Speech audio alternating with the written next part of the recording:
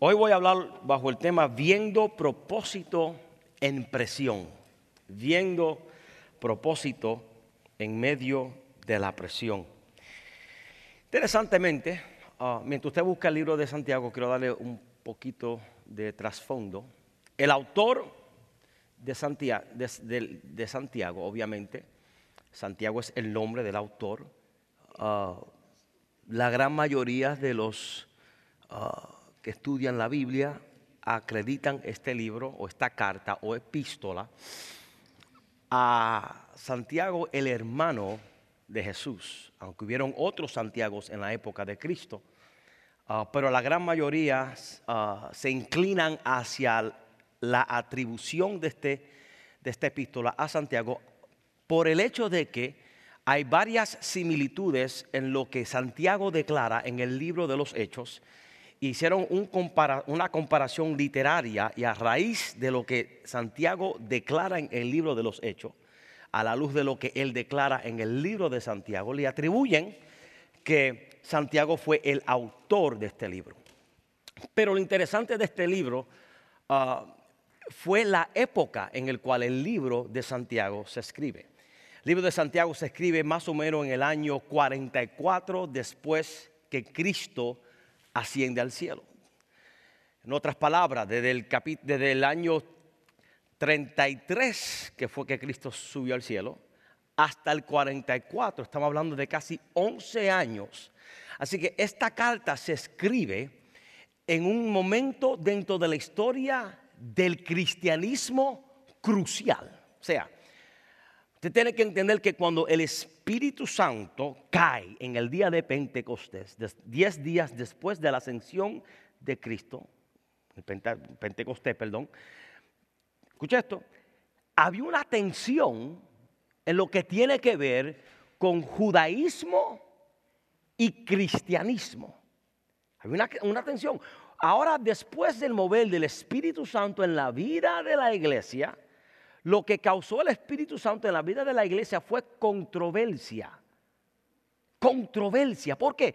Porque por años, por décadas, por miles de años se predicaba el judaísmo. Se enseñaba la ley, se enseñaba la importancia de sacrificio, de holocausto, de intermediario, llámese sumo sacerdote, llámese la estructura piramidal dentro del contexto religioso en los tiempos de Cristo, fariseos, saduceos, escribas, etc. Pero ¿qué pasa cuando Cristo muere y resucita al tercer día? Dice la Biblia que uno de los fenómenos que ocurrieron en medio de la muerte de Cristo, cuando fue muerto en la cruz, dice la Biblia que el velo que estaba dividiendo el lugar santísimo del lugar santo, el velo se rasgó de arriba hacia abajo. Al rasgarse el velo, ahora todos pudieron observar y mirar, escuche esto, lo que estaba detrás del telón. Pero ¿qué hacen los fariseos y qué hicieron los religiosos? Volvieron a poner el telón de nuevo. Y si me meto ahí, no salgo nunca. Pero Dios por medio de la muerte de Cristo evidencia la realidad de que Cristo ahora es el intermediario que nosotros necesitamos y lo selló rompiendo el velo desde arriba hacia abajo. ¿Qué sucede? Esto causó una controversia en la iglesia, porque ahora la iglesia se está desconectando o divorciando. La iglesia cristiana se está divorciando de conceptos judaicos, de protocolos del Viejo Testamento, de protocolos de sacrificio, y ahora entienden que ahora en Cristo Él es el perfecto sacrificio, que en Cristo Él es el intermediario entre Dios y el hombre, y no hace falta sumo sacerdote, y no hace falta tener que sacrificar, y esto trajo una controversia en la iglesia. Porque habían algunos que no tenían la revelación de Cristo y estaban arraigados a los rudimentos, a los preceptos, a las leyes. Pero ahora hay un volumen de creyentes judíos que se están convirtiendo a Cristo, que no le interesan las prácticas, porque en Cristo se cumplieron toda ley, toda práctica. O sea, el escritor a los Hebreos nos explica a nosotros que en Cristo se cumplió el sacrificio, se cumplió la ley y no hay que sacrificar más porque ahora somos justificados pues por la fe y tenemos paz para con el Señor Jesucristo conforme a Romanos capítulo 5. ¿Cierto, hermano? Pero esto trajo una crisis. Después del Pentecostés, los cultos en la sinagoga eran un caos. Usted tiene que imaginar, imagínese, hermano, que por años aquí nosotros predicamos, Cristo viene pronto, ¿verdad? Nosotros predicamos el Espíritu Santo. Nosotros predicamos la sangre de Cristo tiene poder. Eso es lo que se predica aquí, ¿no? Y que venga de noche a la mañana otra persona predicando otra cosa que no se alinee a eso. Usted se imagina el caos que sucede en una iglesia. La crisis congregacional. Y ahora están entrando gente que fueron afectados en el día de Pentecostés a la sinagoga y comienzan a hablar en lengua. Y la gente debatiendo, pero ¿qué es eso de hablar en otras lenguas? ¿Y qué es eso de gritar y patalear? ¿Y qué es eso que no hay que sacrificar más? Había una división en la iglesia. Y eso causó, ¿sabe lo que causó? Yo te estoy hablando 11 años después de Pentecostés. Causó fricción en la iglesia. Desde que Cristo resucita hasta el año 70 después de Cristo, que algún día le explicaré lo que pasó, cuando todo se dispersó. Escucha, hermano, durante el año 44 es que el apóstol Santiago escribe esta carta porque había una persecución. Ahora, la persecución, vamos a leer el texto, porque ya yo estoy listo para hacer un llamado. ¿Cierto? Así que veamos, Santiago va a escribir a unas iglesias y le escribe por este trasfondo que le estoy diciendo. Persecución a causa de Cristo viene con un sistema diferente. Cristo viene con una manifestación diferente. Cristo viene con una vivencia diferente. Cristo viene con una agenda diferente. Y cuando el grupo religioso vio lo diferente que venía Cristo, se opusieron. Consecuencia, empezaron a perseguir a los creyentes. Y Santiago dice en el capítulo 1, versículo 1, voy a leer leo hasta el 8, pero voy a predicar los primeros 3. Dice, Santiago, siervo de Dios y del Señor Jesucristo. Ahora él va a dirigirse a quien él está escribiendo la carta. Y hermano, cuando usted lea la Biblia, usted tiene que entender que la Biblia son cartas que se escribieron a iglesias. ¿Cuántos saben eso? No son sermones. Estos no son sermones. Yo estoy predicando un sermón de una carta que se escribió. Pero cuando se escribían las cartas, esas cartas, porque la Biblia, no, así no era que se leía la carta, era Santiago, siervo de, así era que se leía. Así que Santiago le está escribiendo, mira lo que dice Pablo, Santiago le dice, siervo de Dios y del Señor Jesucristo, a las 12 tribus que están en la dispersión. ¿A quién él está escribiendo? A las 12 tribus. Que eso me deja saber a mí, que esta carta es lo que le llamamos una carta circular. ¿Y qué es una carta circular? Una carta circular es que el escritor llamado Santiago no solamente le escribe a un grupo específico, sino que esta carta empezó a circular hasta llegar a todas las tribus que son los que se conglomeran los santos. El fin de Santiago no era para una iglesia per se. El fin de Santiago era que todas las iglesias y todos los creyentes que componían las 12 tribus, esta gente necesitaban escuchar esta carta que el Santiago le escribe. Mira lo que él dice. Santiago, siervo de Dios y del Señor Jesucristo, a las 12 tribus que están en la dispersión, salud. Hermanos míos, tener por sumo gozo cuando os halléis en diversas pruebas, sabiendo que la prueba de vuestra paciencia, que la prueba de vuestra fe produce paciencia. Mas tenga la paciencia su obra completa. ¿Para qué? Para que seáis perfectos y cabales sin que os falte cosa alguno. Y si alguno de vosotros tiene falta de sabiduría, pida a Dios, el cual da a todos abundantemente y sin reproche, y le será dada. Pero pida con fe, no dudando nada. ¿Por qué? Porque el que duda es semejante a la onda del mar que es arrastrada por el viento y echada de una parte a otra. No piense pues quien tal haga que recibirá cosa alguna del Señor. El hombre de doble ánimo es inconstante en todos sus caminos. Pero mi enfoque es los primeros 3 versículos. Escucha, hermano. Vamos a ver la estructura literaria de estos primeros 3 versículos. Primero, la epístola de Santiago comienza cuando usted lee las cartas paulinas, las cartas de Pablo. Pablo siempre, por la gran mayoría de sus escritos, él comienza de esa misma manera, saludando. Después que saluda, él establece su posición: siervo de Jesucristo, esclavo del Señor. ¿Ok? Y después que él hace eso, entonces se dirige a los santos en Corinto o a los creyentes. O sea, la estructura de Santiago como que se asemeja a la estructura literaria de las otras epístolas y de las otras cartas. Lo diferente es que yo veo aquí es que Santiago solamente usa y hace salutaciones, explica o define o escribe de cuál es su posición. Escúchame.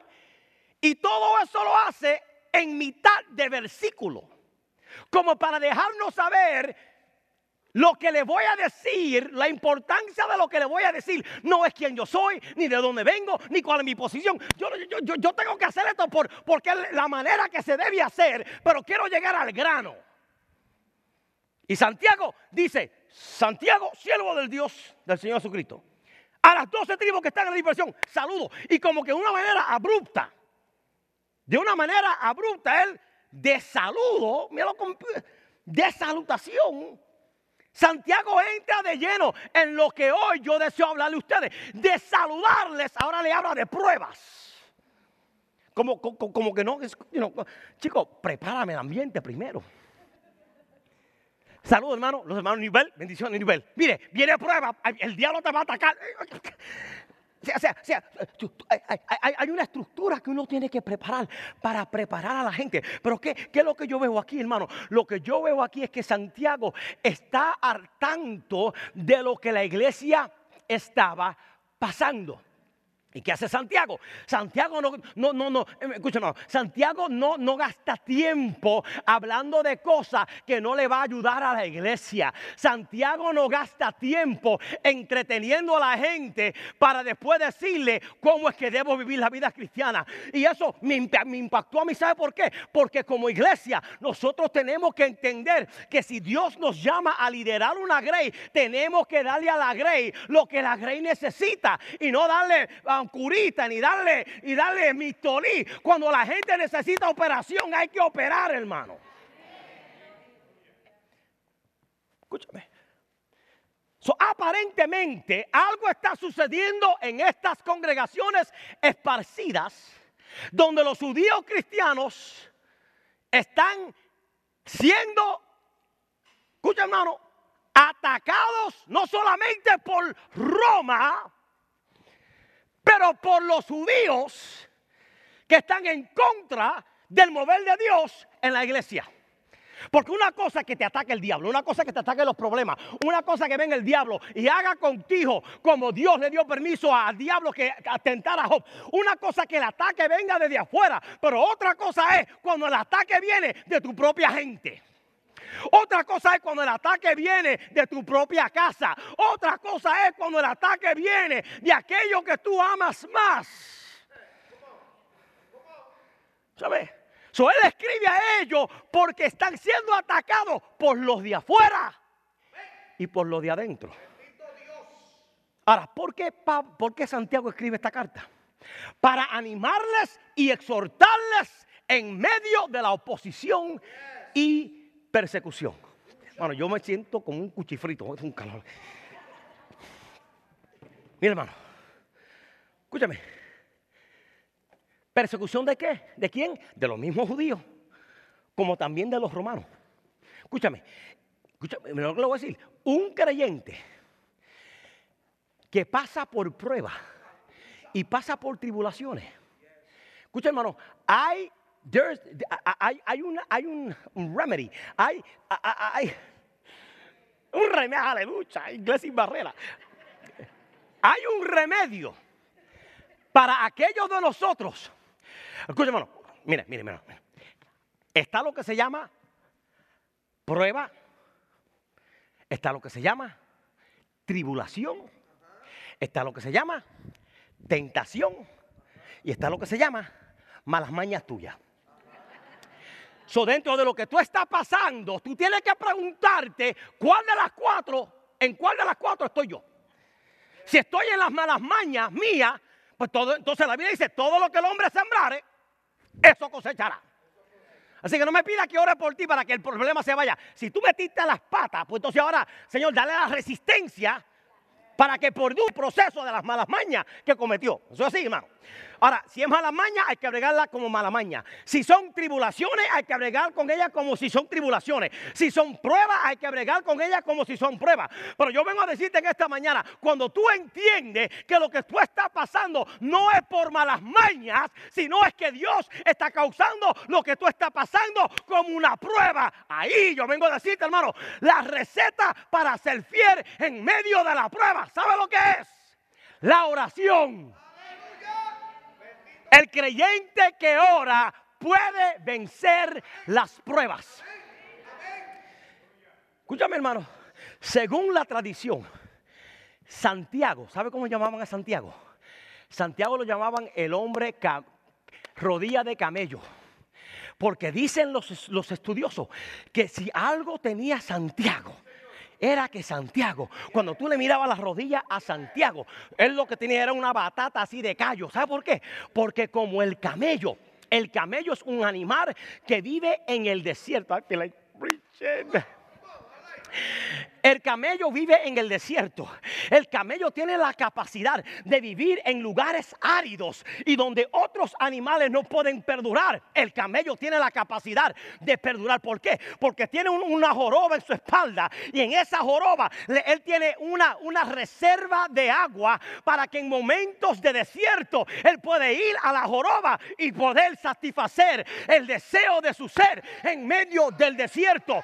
Y cuando la cosa cuando las cosas se pone tensa, el camello, cuando los vientos del desierto comienzan a soplar, el camello se pone de rodillas en medio del desierto y no se mueve porque él entiende que esta es la postura que puede vencer el desierto de la vida.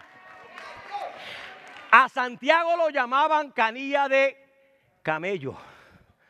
Santiago vivía de oración. Santiago vivía de rodillas. Santiago vivía postrado delante del Padre. Santiago vivía en oración, hermano. Yo vengo a decirte, tú quieres victoria sobre la prueba. Yo te reto en esta mañana, aprende a vivir de rodillas. Tú quieres tener victoria en medio del dolor. No te pongas a postear en Facebook. Póstrate de rodillas y clama al Señor, que el Señor habrá y abrirá una puerta. Mira que está la pared y dile, ora.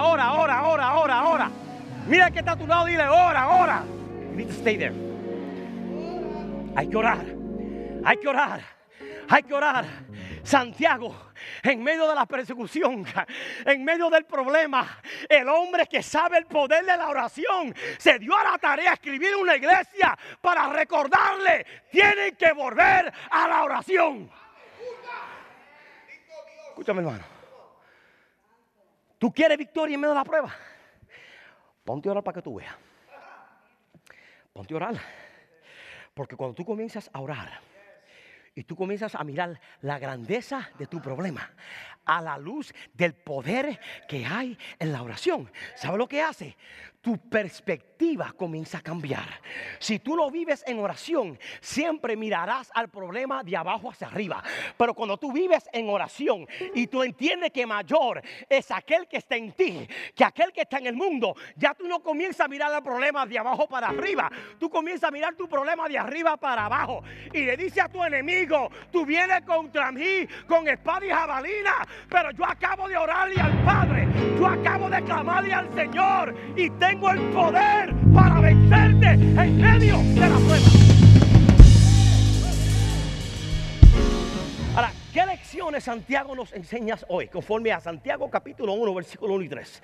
Lo que él nos quiere enseñar es lo siguiente. Las pruebas van a venir. Mira que está la pala y dile, vienen las pruebas, vienen. Vienen. Pero la pregunta no es si vienen o no vienen. La pregunta es, ¿cuándo vendrán las pruebas? Yo creo que si cada uno de nosotros supiéramos cuándo es que el enemigo, cuándo es que las pruebas van a venir a nuestra vida, viviéramos de jodilla. Vivieron en el espíritu. Pero el problema es que muchos de nosotros no sabemos cuándo es que las pruebas van a venir. Yo vengo a decirte en esta mañana, las pruebas van a venir.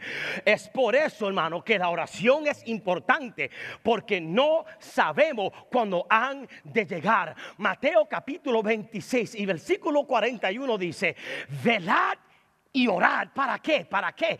Para que no entréis en tentación.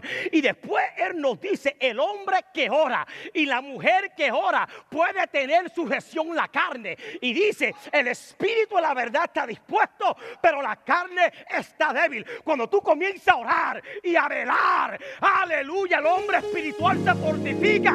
Que cuando la carne quiera levantarse, tú le dices a la carne, mantente sujetado al poder del espíritu, porque yo me sujeto al poder de la oración. Hermano, el hombre que ora es un hombre que vela. I feel like preaching. Escucha, hermano, un hombre que ora, Dios le abre la pupila espiritual y comienza a ver cosas que otros no pueden ver. ¿Usted se acuerda del episodio del profeta que tenía un siervo y los enemigos estaban rodeándole y el siervo tenía miedo y Dios le dijo a Dios, el profeta le dijo a Dios, ábrele los ojos para que él vea que son más los que están con nosotros? Porque el hombre y la mujer que vive en oración, by default, por efectos secundarios, tú comienzas a velar. Un hombre de oración es un hombre espiritual. Y un hombre espiritual puede notar cuando el diablo se quiere camuflajear en una hermanita con taquitos largos. Un hombre espiritual tiene la capacidad de ver lo que otros no pueden ver. El hombre que vive en oración tiene la capacidad de orar y velar. Y cuando tú comienzas a velar en el espíritu, tú te conviertes, aleluya, en el centinela que protege tu casa. Tú te conviertes en el que guarda que nada indebido se meta en tu quieres. Hermano, tú quieres victoria en tu casa, ponte a orar. Escucha, hermano. No, pastor, que yo tengo en cada cuarto, yo abro la Biblia en el Salmo 23.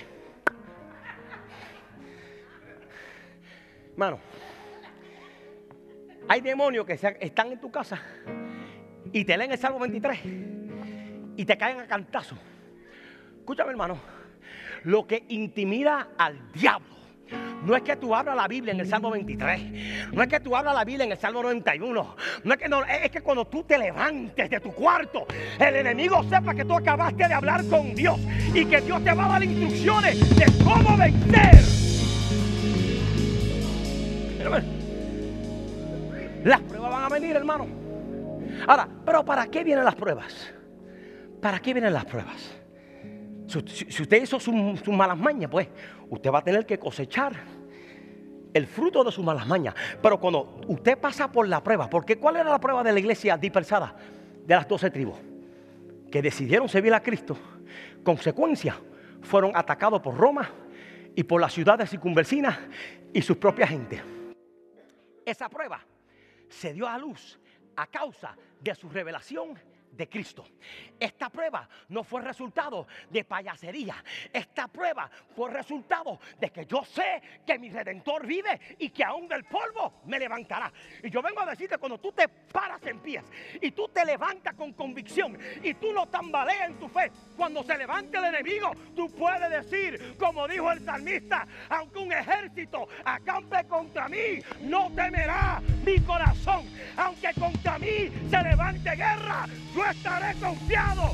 Una cosa he demandado a Jehová, y esta buscaré, que esté yo en la casa de Jehová todos los días de mi vida. Mírame. Las pruebas, cuando vienen para desarrollarte. Escúchame, hermano. Cuando las pruebas vienen para desarrollarte. Las pruebas nos enseñan cómo responder en medio de la prueba con alabanza. Pastor, pero ¿cómo tú me pruebas eso? Mira lo que dice la Biblia. Hermanos míos, alguien diga hermanos. Esa palabra es clave. Tener por sumo gozo cuando halléis en diversas pruebas. La palabra que afirma alabanza es la palabra hermanos. ¿Por qué? Porque la respuesta de un redimido, la respuesta de uno que es hermano en la fe, ¿sabe cuál es? Regocijarse. Que dice la Biblia en Filipenses capítulo 4 versículo 4: regocijaos siempre en el Señor. Otra vez digo, regocijaos. Cuando tú eres un hermano en la fe y tú, cuando tú eres un hermano en la fe y tú sabes que tú eres hermano en la fe porque aquel te salvó, te perdonó, te transformó, te libertó, y tú ahora pasas por la prueba, tú dices, yo voy a alabar a Dios porque en medio de la alabanza el que resucitó de entre los muertos me dará el poder a mí para vencer esta prueba. En medio de la prueba tengo dos opciones. Me quedo melancólico en una esquina o comienzo a alabar a Dios. En medio de una prueba tengo dos opciones. Me quedo deprimido y pierdo perspectiva del dolor, o comienzo a alabar a Dios. Yo vengo a decirte, hermano, en medio de la prueba, regocíjate y canta, oh moradora de Sión. Escúchame, hermano. Dice Pablo, Santiago, tener por sumo. Escúchame, esa frase, tener por sumo, ¿sabes lo que Santiago nos está diciendo? Ese es un análisis intelectual. En inglés, como que suena mejor, count it all joy. O sea, tener por sumo no es que yo voy a tener gozo a menos que yo no procese. Jesus, oh God, I feel like preaching. O sea, este gozo que Santiago me obliga a tener no es un gozo que sucede mecánicamente, no es un gozo que sucede porque el pastor dice el gozo del Señor. No. Santiago está diciendo tener por sumo gozo. En otras palabras, piensa en todo lo que estás pasando, analiza en todo, tener por sumo todas las crisis, todas las lágrimas, todo el dolor, toda la persecución, y coge todo eso y tómalo por sumo gozo. ¿Qué es lo que te quiero decir? Que en medio de tu dolor no lo analice como que Dios te ha abandonado. En medio de tu dolor, analízalo. Si Dios lo permite, es porque de una manera u otra Él recibirá la gloria en mi vida. Tener por sumo gozo. ¿Por qué? Porque al pensar en todo lo que está pasando, escúchame, al pensar en todo lo que te está sucediendo, te darás cuenta que ninguna de las persecuciones te destruyeron. Por eso Santiago le escribe a la iglesia dispersada y dice, no se preocupen ni se enfoquen tanto en el dolor y en la prueba, porque pasaste por la prueba y todavía está escuchando lo que te estoy diciendo. Hay veces que, hermanos, en la fe perdemos la óptica la óptica en Dios y el proceso de crecimiento, porque miramos al proceso de la prueba, pero no nos damos de cuenta que pasaron 5 meses. y todavía está vivo. Que pasó 1 año y todavía está ahí. Que pasaron 3 años y todavía está ahí. Que los que tiraron la prueba se fueron y se murieron y todavía está aquí. Y tú con el bendito de la vida, hoy yo vengo a decirte, si la prueba no te ha derrumbado hasta ahora, es porque Jehová ha estado contigo como poderoso gigante. Escúchame. Después que él le dice, toma por sumo, o sea, analiza. Entonces él dice, ahora gózate. Pero no te goces por algo que tú no sabes. Porque al pensar en todo lo que estás pensando, te darás cuenta que Dios ha sido fiel para contigo. Así que, hermano, cuando el enemigo te ataca, ¿sabe cuál es su objetivo? Su objetivo es estremecerte. ¿Cómo qué? Como trigo. Pero si aún estás en el mismo lugar después de la prueba, hermano, regocíjate y sigues para adelante y quédate de pies. Alaba al Señor, no por la prueba, alaba al Señor. Padre, la prueba vino y se fue y todavía estoy aquí. La prueba vino y se fue y todavía estoy parado. La tormenta vino y se fue y todavía estoy parado. El problema vino y se fue y todavía estoy aquí. El maldito ese me rompió el corazón y se fue y todavía estoy aquí. Ella se fue con otro más guapo que yo y todavía estoy aquí. Si aunque se fue ella, pero tú prometiste, yo estaré contigo todos los días hasta el fin. Dígame. Número 1, las pruebas son parte de tu destino. Número 2, las pruebas vienen para desarrollarte. Número 3, y con esto termino. Las pruebas nos enseñan cómo permanecer firmes. Versículo 3 dice, sabiendo que la prueba de vuestra fe. Escúchame, hermano. Pruebas producen algo en nosotros que todos necesitamos. La prueba produce algo en nosotros que todos necesitamos. ¿Sabe lo que necesitamos? Alguien diga paciencia. Chúpate esa. La prueba. Si hay algo que la prueba produce, es paciencia. Paciencia. Alguien diga paciencia. Hermano, yo odio ir al doctor. Odio el doctor. ¿Sabe por qué? ¿Sabe por qué? Porque el doctor, yo hago una cita con el doctor. Lo llamo, señor doctor, quiero que me haga un examen o un chequeo. Y él me dice, ¿a qué hora la recepción? ¿A qué hora? Bueno, a las 9 de la mañana. ¿Sabe lo que pasa? Yo llego a las 9 de la mañana a la oficina del doctor. Y ese maldito doctor no aparece como hasta las 10. Y yo, pero ven acá, la cita no era a las 9. ¿A dónde está el doctor? No, viene de camino. Yo tengo 2 opciones.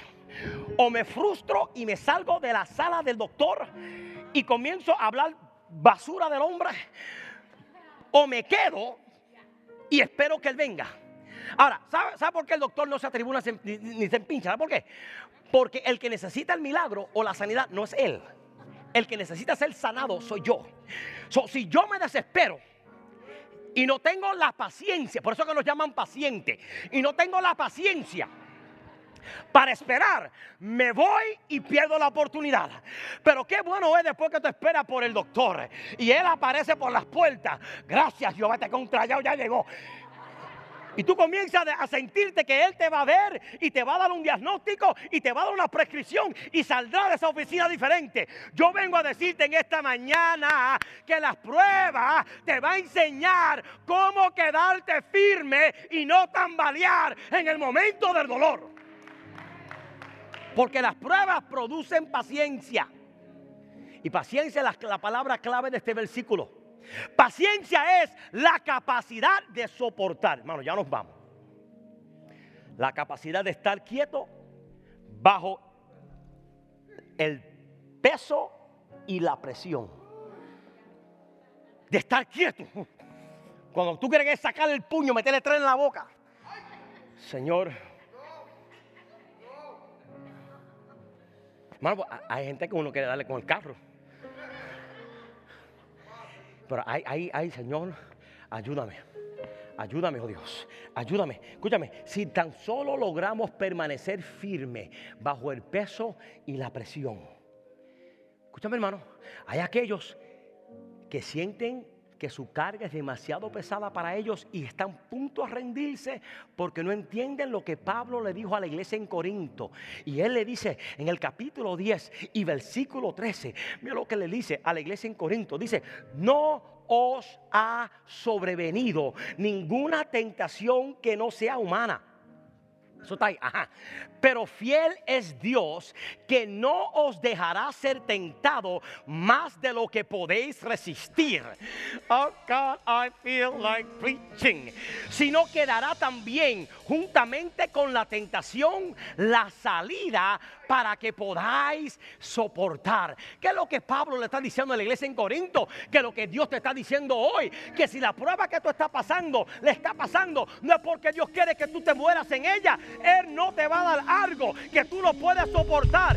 Si tu prueba es grande, más grande eres tú. Si tu dolor es grande, más grande eres tú.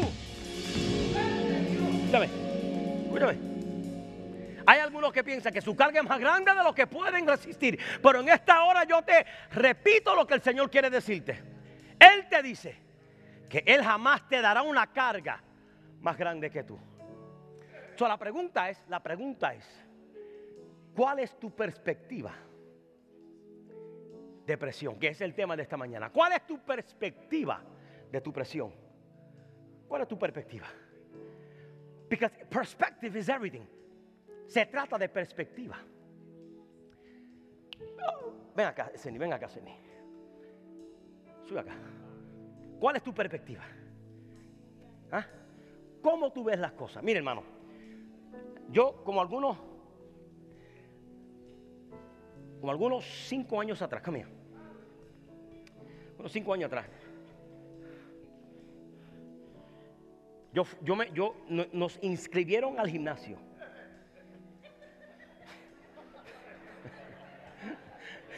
La palabra clave es nos. Nos inscribieron al gimnasio. Escucha, hermano. Y yo estaba bien emocionado. Y yo me acuerdo que estoy hablando de presión. Yo me acuerdo que yo fui, me inscribieron. A Pastor Nino le entró de que todos los pastores asociados tenían que ir al gimnasio. Y hay que someterse. Fui para el gimnasio. Y yo me acuerdo mi primer día que fui. Pantalones cortos. Las canillas por todos lados. Me acuerdo que fui. Y cuando yo le soy sincero, hermano, cuando yo fui, lo que me atrajo a mí, ¿sabe qué fue? La cosita esa de correr. Porque tenía una televisioncita al frente. Y yo, wow, qué chévere. La máquina que tenía Gatorade y agua. O sea, yo fui atraído por tienen unas bolas grandes que tú te acuestas en ellas, sé qué sé yo qué. Yo fui atraído por las cosas de correr. Yo fui atraído por la bolita esa que tú haces aeróbico, qué sé yo qué. Y por todo lo Gatorade que había, yo quería comprarme el t-shirt porque quería el t-shirt que decía PA Fitness. Y yo quería el t-shirt. Yo quería la botella de agua. Pero en este gimnasio, lo primero que tuve a la entrada fue eso. Donde la máquina de correr. Lo que tuve a la entrada era todo lo lindo. Pero a la parte de atrás había un cuarto que se llamaba The Weight Room. El salón o el cuarto de peso. Y yo, le confieso, hermano, yo nunca entré en el salón de peso. Porque cuando fui al salón de peso, mira lo que yo vi. ¡Ay, mi madre! Yo vi aparatos como esto. Y cuando yo vi esto, lo que mi mente interpretó fue: eso es peso, demasiado peso para mí. Yo lo que quiero ir para el gimnasio es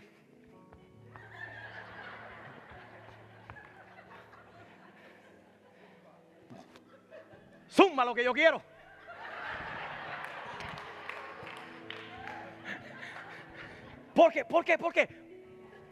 Porque mi perspectiva de presión y peso es negativa. Pero mírame a mí en comparación a Sidney. Mira los brazos de este hombre. Este hombre tiene brazos de un caballo. Pero escucha, hermano.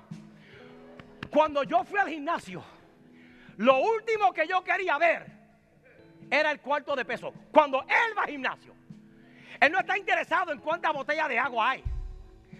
Porque la perspectiva de él, del gimnasio, diferente a la mía, es cuando él ve presión, él lo que está viendo es, me voy a hacer más grande. Y él coge las pesas y comienza una. Y yo lo veo a él, ay bendito, yo me quedo aquí corriendo en el 3000.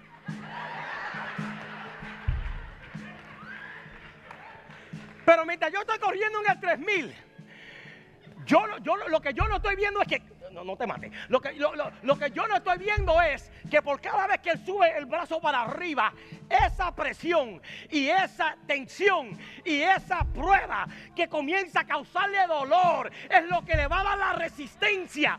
Drop it. Para que cuando él salga del gimnasio, la gente, mira, si él y yo salimos del gimnasio, usted sabe quién hizo ejercicio y quién no hizo. Porque él tiene evidencia de que pudo aguantar presión. Yo salgo con una toalla, un Gatorade y que con la barriga para afuera. Pero él, cuando tú sales del gimnasio y lo ves a él, tú sabes que él se metió ahí y se fajó y no se fue y se quedó. Hoy yo vengo a decirte en esta hora, tener por sumo gozo cuando habéis por diversas pruebas, sabiendo que la prueba produce paciencia. Aleluya. Hermano, para cerrar, ¿cómo tú ves la presión de la vida? Because it's a matter of perspective. Tú tienes dos opciones, mirarla, nacer para mí. Pero Santiago dice, no. Tener por sumo gozo cuando halléis bajo presión, porque ahora te duele, pero cuando termine esta y te mire en el espejo de la vida, podrás decir, mira lo que el Señor ha hecho. Que lo que el enemigo usó para debilitarme, me hizo más fuerte. Lo que el enemigo usó para destruirme, me dio estabilidad y estamina. Pero su iglesia, New Birth, quiero animarte en este día. Lo que te dará la capacidad para gozarte en medio de la... Mano, escúchame. Dios no dice tener por suma alegría o por sumo contentamiento. No. Él dice tener por sumo gozo. And I'm glad he said that. Porque, ¿sabe qué, mano? Suena mejor en inglés. Yo he tenido lo que le llaman tears of joy. Lágrimas de gozo. O sea, una cosa es estar alegre. Porque alegre es circunstancial. Tú entras, tu cumpleaños, las luces prenden. Happy birthday. Alegría. Pero lágrimas de gozo significa, estoy llorando, pero tengo una revelación que de esta Dios se va a encargar de algo. ¿Y qué hago? Pues tener por sumo gozo. ¿Y qué es el gozo? Según Gálatas capítulo 5 versículo 22, gozo es el fruto del Espíritu. O sea, en el momento de la prueba yo voy a activar el carácter de Cristo. En el momento de la prueba yo voy a activar la naturaleza de Cristo. ¿Por qué? Porque es en mis debilidades que Él se engrandece. Así que, iglesia, para cerrar, escúchame. ¿Qué voy a hacer con la prueba? Dice Santiago, tener gozo. ¿Cómo lo hago? Como lo hizo Santiago, vivió de rodillas en oración, porque el poder de la oración te da la capacidad para resistir toda prueba. ¿Cómo lo hago? Teniendo una perspectiva, revelación de lo que la prueba producirá en mí a largo plazo. ¿Con qué fin? Con el fin de que entonces yo pueda decir lo que le dije al principio. Cuando tú, mira lo que dice la Biblia, si alguno de vosotros tiene falta de sabiduría, pídala a Dios. Esto es después de resistir la prueba. Pídala a Dios, el cual le da abundantemente sin reproche y será dada. Pero pida con fe, no dudando en nada. ¿Por qué? Porque el que duda es semejante a nosotros. O sea, que en medio de tu prueba, tú creas a Dios. En medio de tu prueba, tú crees al Señor. Porque hay algo en creer a Dios en el dolor que te catapulta a recibir todo lo que le pidas al Padre en el nombre de Jesús.